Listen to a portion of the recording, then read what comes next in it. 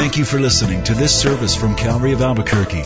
It's our hope that this message will help you grow in grace and in the knowledge of our Lord and Savior, Jesus Christ.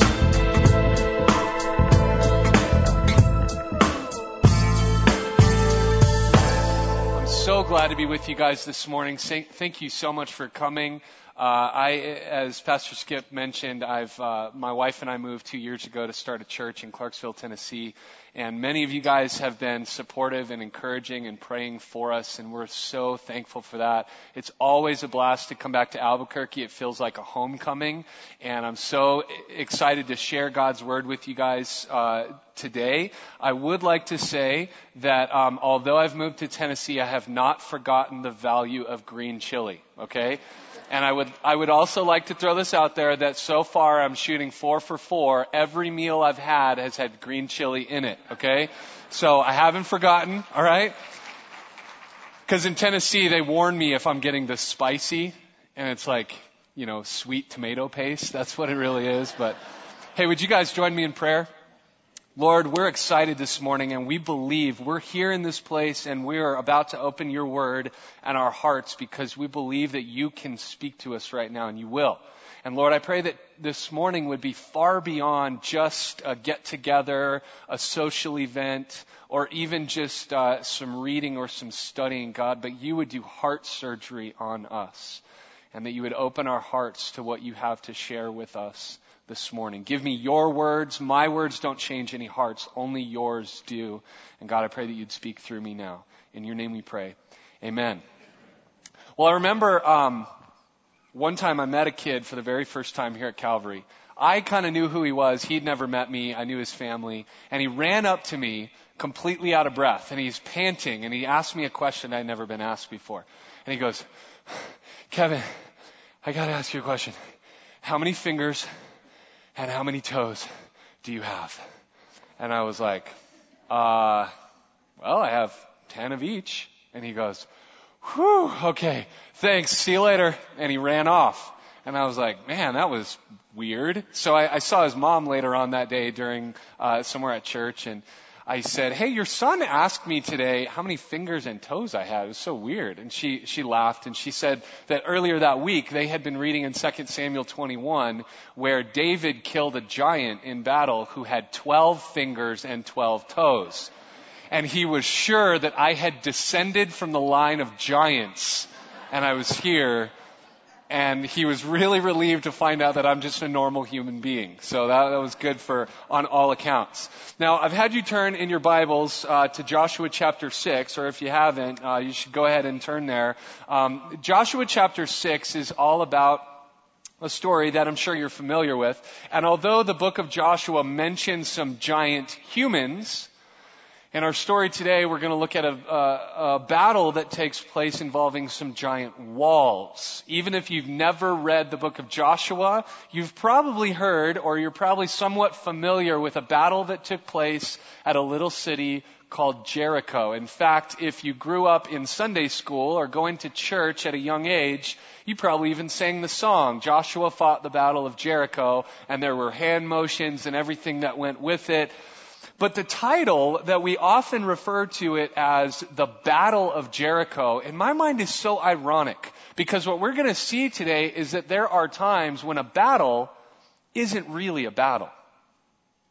A battle is not a battle when God has already determined the outcome.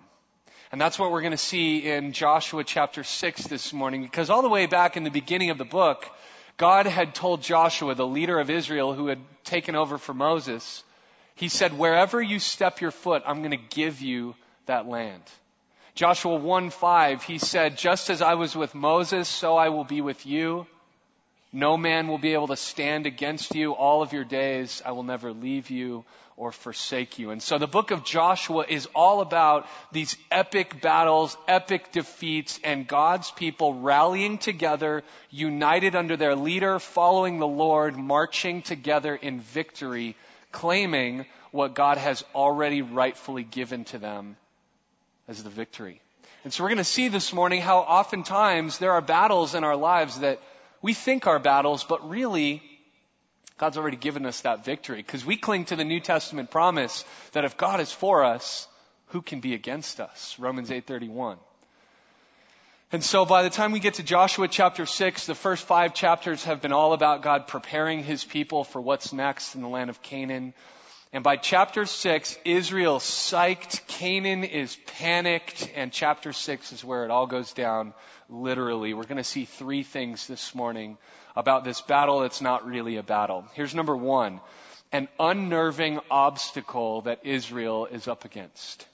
Chapter 6, verse 1 says this.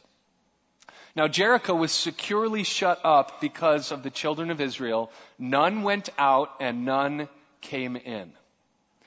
So the Canaanites, they had seen and heard a lot of what Israel had done in the wilderness. How God had brought down these amazing kings and leaders and nations. And they had heard about that, but they did not want to experience it. And so we just read in verse 1 that Jericho, it says, was securely shut up. Now, when you think of secure, I don't want you to think of just like a deadbolt and a do not disturb sign, okay? That might secure your hotel room, but that's not what was going on here at Jericho. There was a reason that Jericho was known and was famous for its walls. Let me give you a brief description of these walls. There were 2 walls surrounding Jericho. First off, you also need to know that Jericho was founded on a hill. So even without the walls, it would be a bit intimidating to walk up to because it was already towering over those who were below.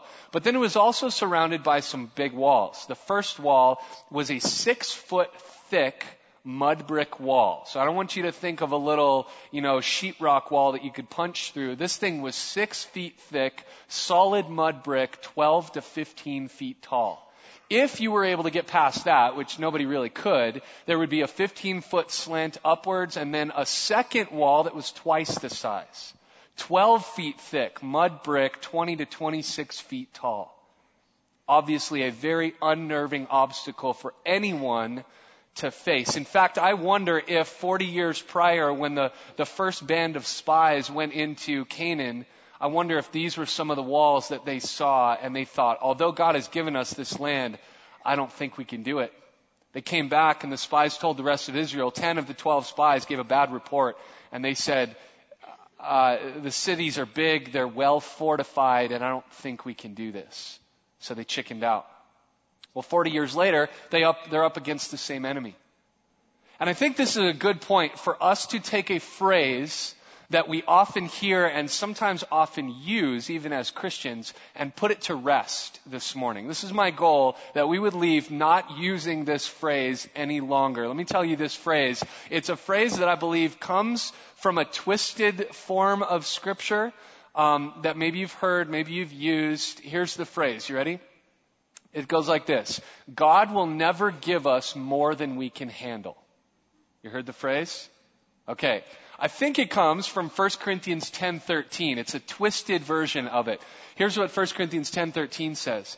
No temptation has overtaken you except such as is common to man. But God is faithful, who will not allow you to be tempted beyond what you are able, but with the temptation will also make the way of escape that you may be able to bear it.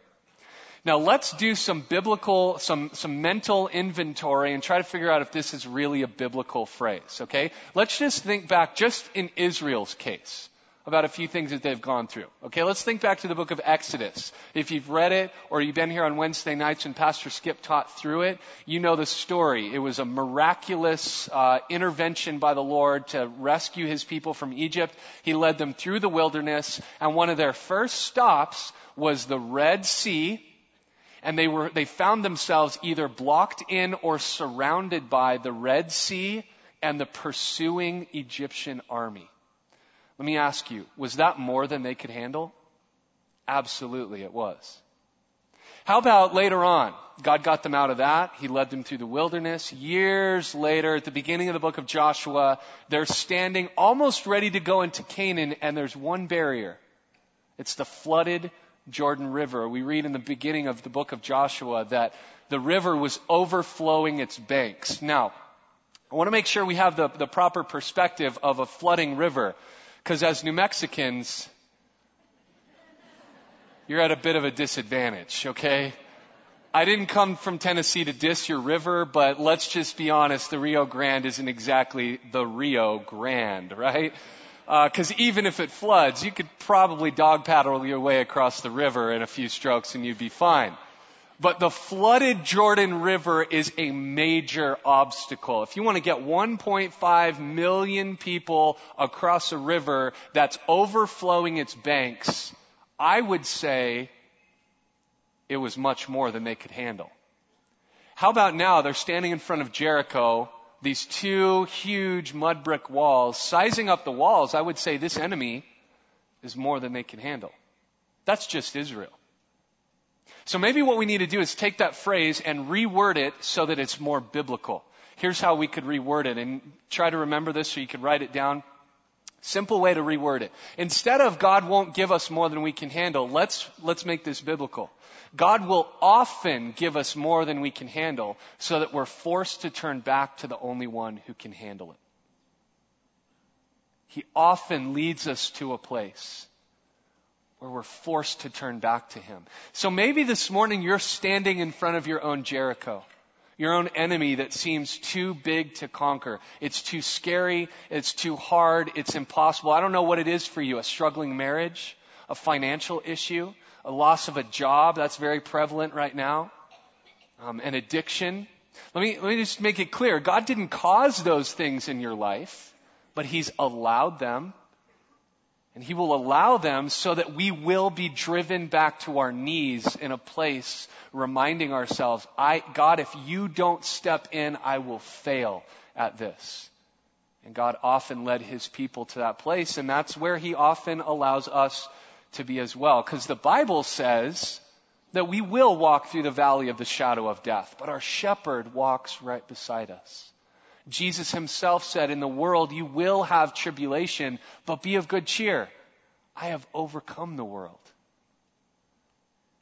As Christians, we will often face unnerving obstacles. And God is all about marching ahead of us, giving us the victory. Life is more than we can handle, so we need to turn it back over to the one who can handle it.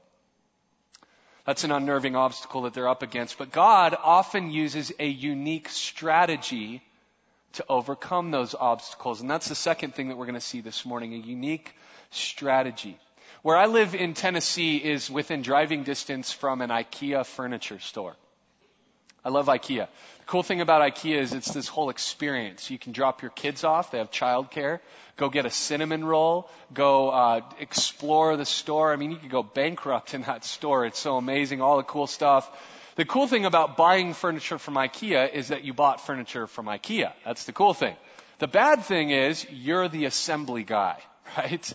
And you open up the box and it's just full of pieces and parts and all the stuff. And if you know anything about me, you know I'm not the most mechanically minded guy. I can't tell you how many things, bikes and bookshelves I've assembled and then reassembled because I looked at the picture and realized I was wrong.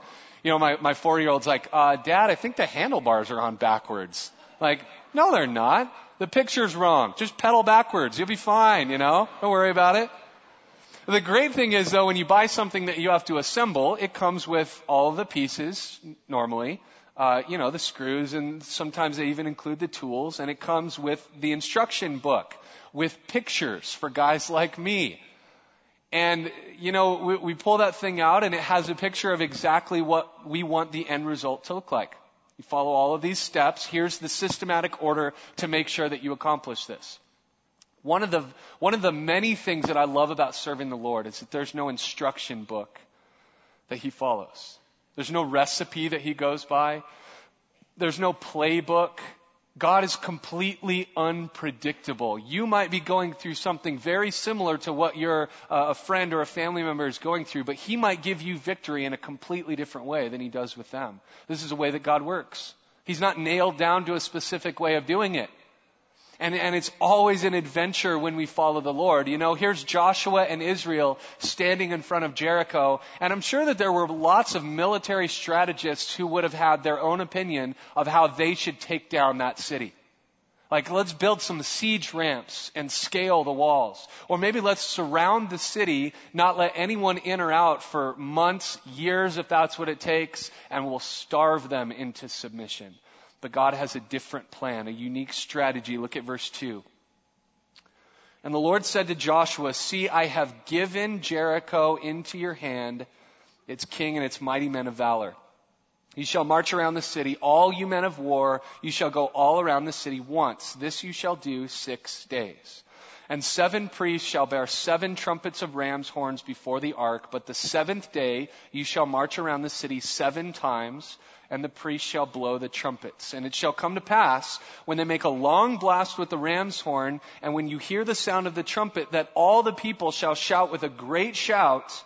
Then the wall of the city will fall down flat, and the people shall go up, every man straight before him. Did you catch how verse 2 was worded? He says, I have given Jericho into your hand. It's a future event described as though it's already happening. It's already taken place. As God's people, we fight battles differently than anyone else. We don't fight necessarily for the victory. We fight from the victory. The victory's already been won. We claim that victory. The cross and the empty tomb stands as a perpetual reminder to us that Christ has come and defeated the power of sin and death, and we fight from the victory of the empty tomb. That our Lord died in our place and rose back to life, and he has crushed the satanic kingdom. We fight from that victory. God has already given the victory into their hands. And so we find out for the next week, Israel will be marching around Jericho daily. Kind of think of a vulture circling its dead prey. Israel will be circling its enemy that's basically as good as dead. Another thing you might have noticed was all of the number 7s throughout the text. 7 priests, 7 trumpets, 7 days, circle the city 7 times on the 7th day. Throughout Scripture, the number 7 hints at or is symbolic of completion or totality. God is hinting at complete annihilation of Jericho. God doesn't do leftovers. Aren't you glad for that? God doesn't do partial victories or almost wins. When he goes in, the enemy is completely defeated. And again, that's another thing that we cling to. Another thing that I find interesting about God's strategy here are the trumpets, okay? Let me explain why this is interesting. Because normally, a priest would have 2 horns or trumpets that they would choose from. There was the silver trumpet, the silver horn, and then there was what we read about here, the ram's horn. Okay, the silver horn was used when something important was taking place. They wanted everybody's attention, especially when they were under attack or they were about to go to war. The priest would pull out the silver trumpet, and when that blast went forth, the Israelites knew, we need to pay attention. The other horn, the ram's horn, was primarily used for festivals and celebrations. So it almost seems like in this case, they should use the silver horn, not the ram's horn. So what's up with that? Now, let me help you understand this in our modern day thought process. Okay, I brought a modern day version of the silver horn, a silver PE whistle. Okay, you know how this goes, right? If I blew this, you know what that sound means. You think police officer, basketball coach, PE teacher, right? Because you don't normally hear this unless it's something that somebody wants you to pay attention to. Listen up. There's something important that needs to be done or said. When we hear that, that's the imagery that is conjured up in our minds. Now, I also brought a modern day version of the party horn, okay? All right? So it goes something like this. Right? You get the idea? Now, if I marched around blowing this, number one, you just think I was weird, right? But the image that would come to your mind is, okay, where's the party hat? You know, if I follow this guy, is there going to be cake? You know, whose birthday is it? He's a little early for New Year's. When you hear this, when you see this, you immediately think of a party. So why is it that God would use the party horn when they're going to war? Well, I think Jericho was far more about a celebration than it was a war. This was much more of a parade than it was a military campaign. Because you remember in verse 2, God had already given them the victory. And they were simply celebrating before the victory had actually been theirs. And this just reminds us all this morning that we always have a reason to party when we're serving the Lord. It's always a celebration. Whatever season you're in, you can cling to the promise that the victory is yours through Christ Jesus.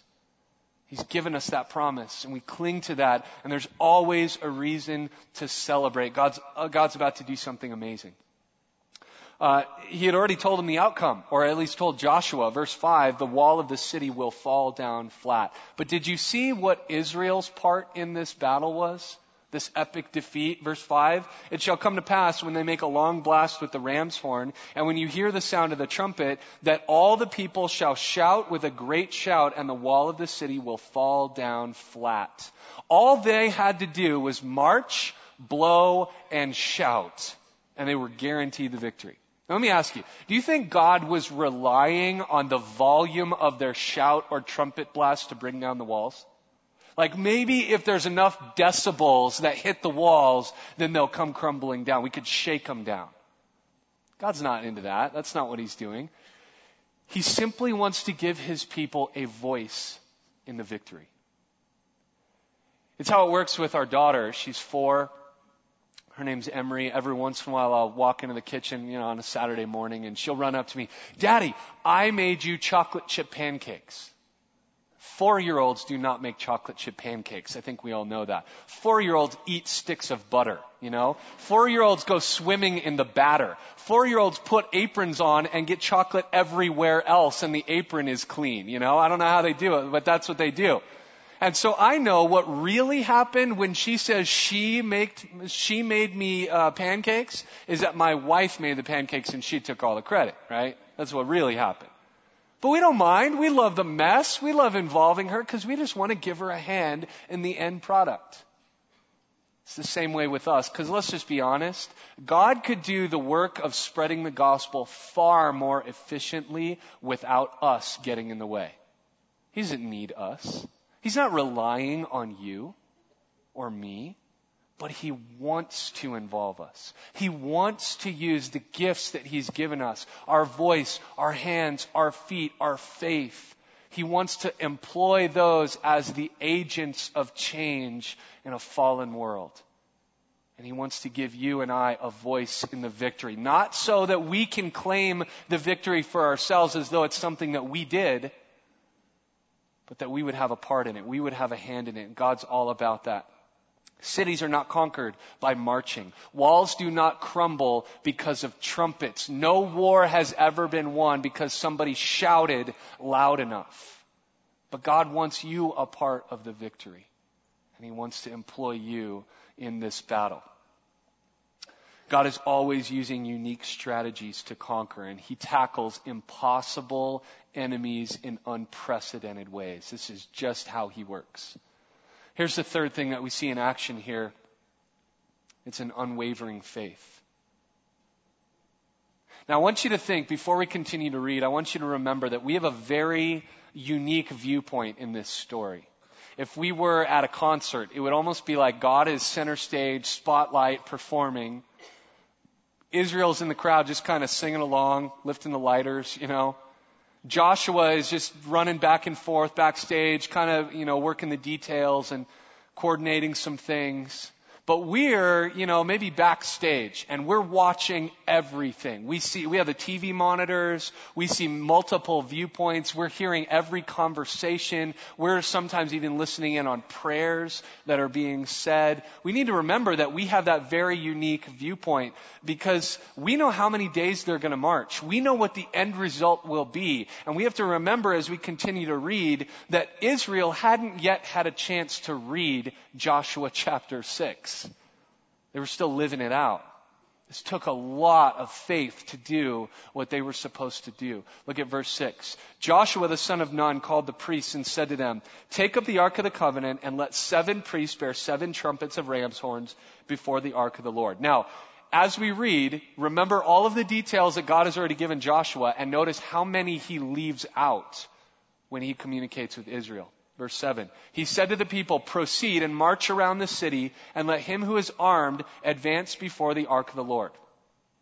So it was, when Joshua had spoken to the people, that the 7 priests bearing the 7 trumpets of ram's horns before the Lord advanced and blew the trumpets, and the ark of the covenant of the Lord followed them. The armed men went before the priests who blew the trumpets, and the rear guard came after the ark while the priests continued blowing the trumpets. Now Joshua had commanded the people, saying, "You shall not shout or make any noise with your voice, nor shall a word proceed out of your mouth until the day I say to you, shout, then you shall shout."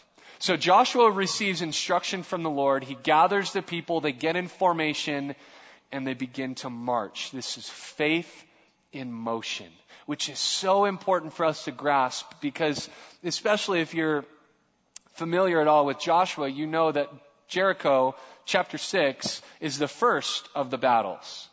They've spent the first 5 chapters of the book just explaining all the preparation that they've done. I'm teaching through the book of Joshua right now at my church back in Tennessee, and it took us 10 weeks to just get through all of the preparation leading up to the battles. Preparation and prayer, don't get me wrong, they are vital to the process, but the time comes when we have to put our faith into motion and step out.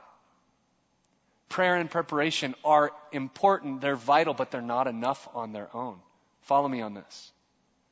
I meet some Christians who I kind of feel are missing their opportunities to be used by the Lord, because they're sitting on a couch praying for God to use them. Meanwhile, God's trying to tell them, I'm trying to use you, but you're still sitting on a couch. Right? Like, keep praying, that's good, but get up and do something. Use your gifts. Use your passion. Use the things that God has given you to go and make a difference. Put one foot in front of the next and just get up and move.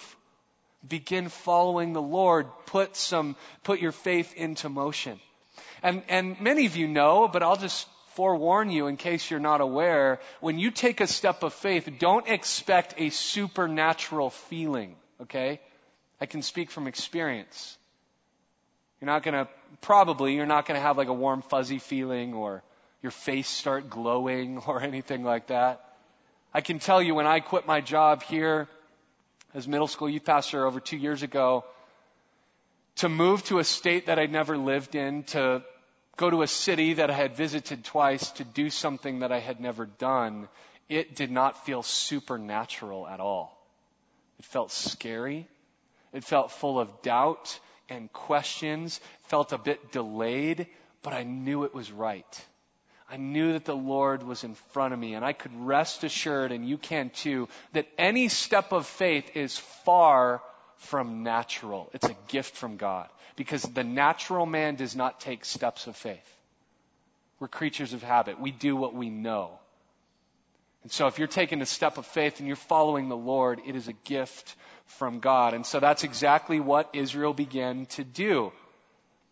Sure, there were probably temptations to doubt and to back out, but they marched ahead. And so they begin marching around the city. Now, Jericho was a bit of a small city. It was only 8 or 9 acres, but of course very secure. It would take about 30 minutes to walk around the city. So we read in verse 10 that except for the ram's horn and the marching feet, there was no sound coming from this procession. They weren't to say anything. Verse 11. So he had the ark of the Lord circle the city, going around the city once. Then they came into the camp and lodged in the camp. So day 1, check. We've got 6 more to go. Verse 12, Joshua rose early in the morning. The priest took up the ark of the Lord. The 7 priests bearing the 7 trumpets. You know the drill. Verse 14, and the second day they marched around the city once and returned to the camp. So they did 6 days. One commentary I read said, never before and seldom after this historic event did the thermometer of faith rise this high in Israel. This is a monumental moment for the nation. Every morning, Israel would wake up. The army, the priests, they would approach Joshua. Okay, Joshua, is this our day? Is this battle day? He goes, yep, it's battle day. Get your hiking boots. We're marching. That's all he said. They said, okay, Joshua, we trust that you're hearing from the Lord. We're going to follow your command. So he goes, okay, march to Jericho, march around, come back. Day 1, day 2, day 3. This is all that they did. And remember, he gave them very few details. He told them the formation. He told them the order of who was leading. And then he just said to march once around and come back. He went with them. You know, one thing that's, I'm sure, was vital for them was something that was set up in their camp. Just a few days prior, they had seen God do a miracle at the flooded Jordan River. God had dried up the riverbed, and about 1.5 million people had crossed over a dry riverbed. Completely miraculous work of the Lord. Before the water flowed back, God said, I want you to take a few guys, and I want you to go into the dry riverbed and pull out some of the boulders that used to be inaccessible, and I want you to stack those up in your camp. And I want you to never forget that I can do the impossible. I want those things to be a visual sermon to you. They were set up in their camp. And so I'm sure that every day as they set out to march around Jericho and they came back, I'm sure that there were questions in their minds. How long is this going to go on? When are we actually going to do something here? You know, when's this marching going to end? But they came back to the camp and they saw those rocks that were previously, swallowed by the flooding Jordan River, and they realized, man, God can do the impossible. I just need to keep marching. We need those visual reminders in our lives.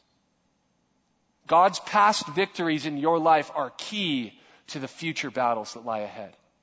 There will be more battles. Do not forget God's faithfulness. Hold on to that. Cling to it. Write it down. Give yourself a visual reminder, whatever that looks like, and never forget how faithful God has been. I'm sure this was a long 6 days for them, but God is never in a hurry. He's precise and He's accurate with His timing. And so, they employed this unwavering faith to conquer this city.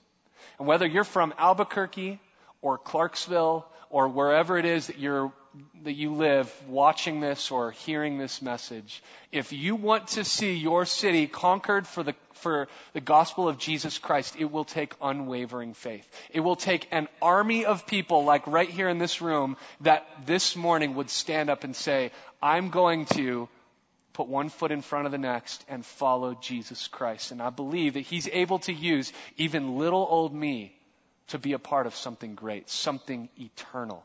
That's how the gospel conquers a city. Now, I don't think that it's any secret what happens to Jericho's walls. Day 7, lap 7, they pull a London Bridge and come falling down. That's, spoiler alert, that's what happens, okay? But let's not focus so much on the walls coming down. I want to just rewind one lap, okay? I want to take you to Day 7, lap 6. And I want you to think mentally where these guys were at. If it takes 30 minutes to march to Jericho from their camp and 30 minutes to march around, by lap 6, they had been marching for 3.5 hours. They had been blowing trumpets for 3.5 hours. I hyperventilate when I blow up my daughter's kiddie pool, okay? That's a lot of blowing of trumpets. 3.5 hours, and I'm sure they were worn out. They were tired. As they marched around the city, I'll bet the people in Jericho continue to make fun of them, yelling things, maybe throwing things at them. The walls are as strong as they've ever been. They don't see any visual progress that they've made. Literally following God for them looks like walking in circles, and it feels like they're wasting their time. I'm sure there had to be doubts. There had to be questions in their minds. Have you been there? Have you been completely worn out, wondering if it's even worth your time to continue to follow the Lord? Like, I believe this was the direction God originally told me to go, but I'm not seeing any progress here. I don't know if this is worth my time. I'm worn out. I don't know if I should keep going. What do you do when you find yourself in that place? Let me tell you. Take another lap. The victory is right around the corner. I've been praying for you today, this weekend, that today would be day 7 for you. Day 7, that you would today trust God for the victory. Now, day 7 might look different for you than it does for the person next to you. Day 7 for you might today look like you take one more lap. God's just looking for an ounce more obedience, and the victory is yours. And you finally overcome that thing that you've been trying to battle for so long. Or day 7 for you might look like it dawns on you, it doesn't matter how long I keep marching, I'm going to keep marching. God told me to march, I'm going to march. Maybe that's what day 7 looks like for you. Whatever it is, remember that God is not intimidated by your battles. I don't know what it is that's weighing you down today. I don't know what's heavy on your shoulders. I don't know what it is that you feel like you can never overcome, but I want to remind you today that if Jesus Christ could overcome the power of sin and death at the cross and the empty tomb, nothing stands in his way. Whatever you're up against, God is faithful. God is able to take that thing down. A battle is not a battle. You can clap for that. Amen. A battle is not a battle when God has already told us what the outcome will be. Would you guys join me in prayer? Jesus, we recognize this morning that you are far greater than any enemy that we will ever encounter. You took down, you crushed this satanic kingdom at the cross and at the tomb. God, we cling to that. We thank you for it. If you are for us, no one can stand against us. Lord, only you know what every person in this room, including myself, is dealing with. And I pray that this morning you would draw people to victory in you. And Lord, right now, I just want to ask specifically that you would speak to hearts. You would remind them this morning that you are able to give them victory over whatever it is that they're dealing with in their life.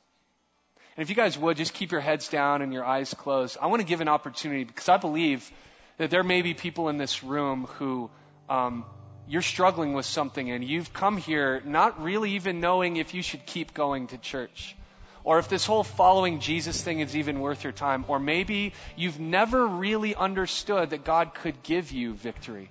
And I want to present you with a chance this morning to raise your hand here in just a moment and say, I need to give my life to Jesus Christ.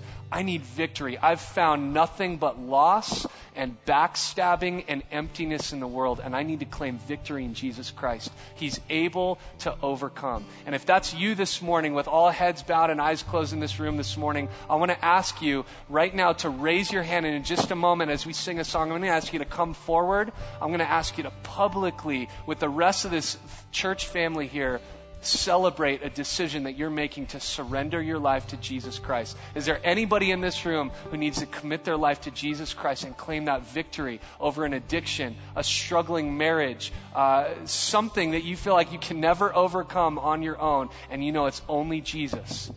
Unless he steps in, you'll fail. I see one hand in the back. Amen. Is there anyone else? Another hand in the back. Praise God. Thank you so much over there.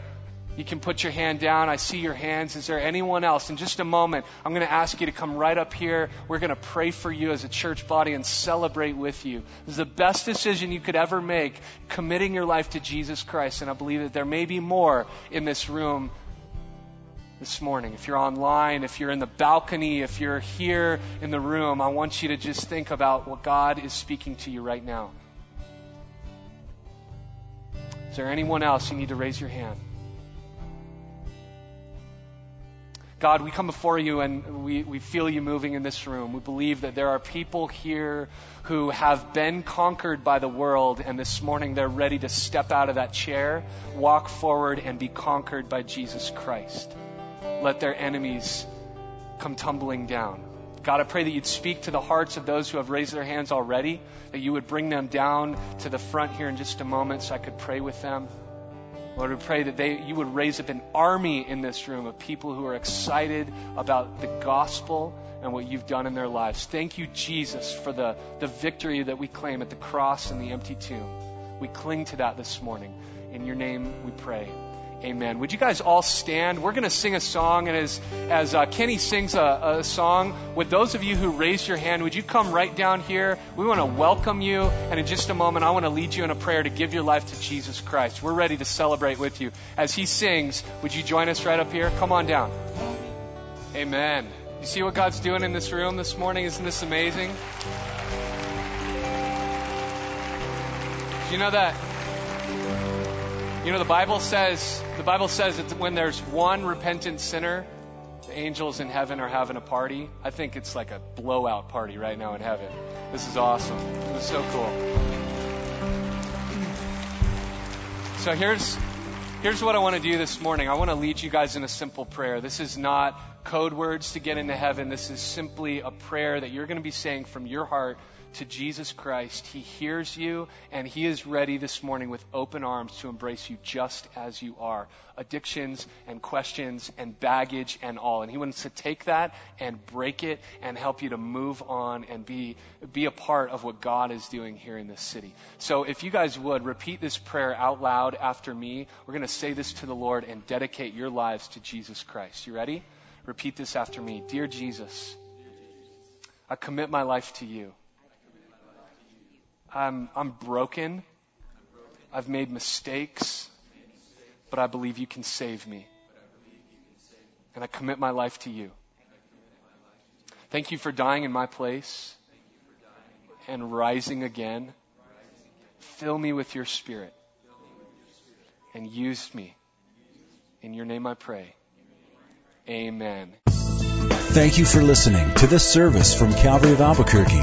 If you would like more information about what you've heard in this message or about Calvary of Albuquerque, please visit our website at www.calvaryabq.org. If you have made a decision to follow Christ or would like someone to pray for you, please leave a message with our Prayer Watch line at 505-344-3658. Thank you, and God bless.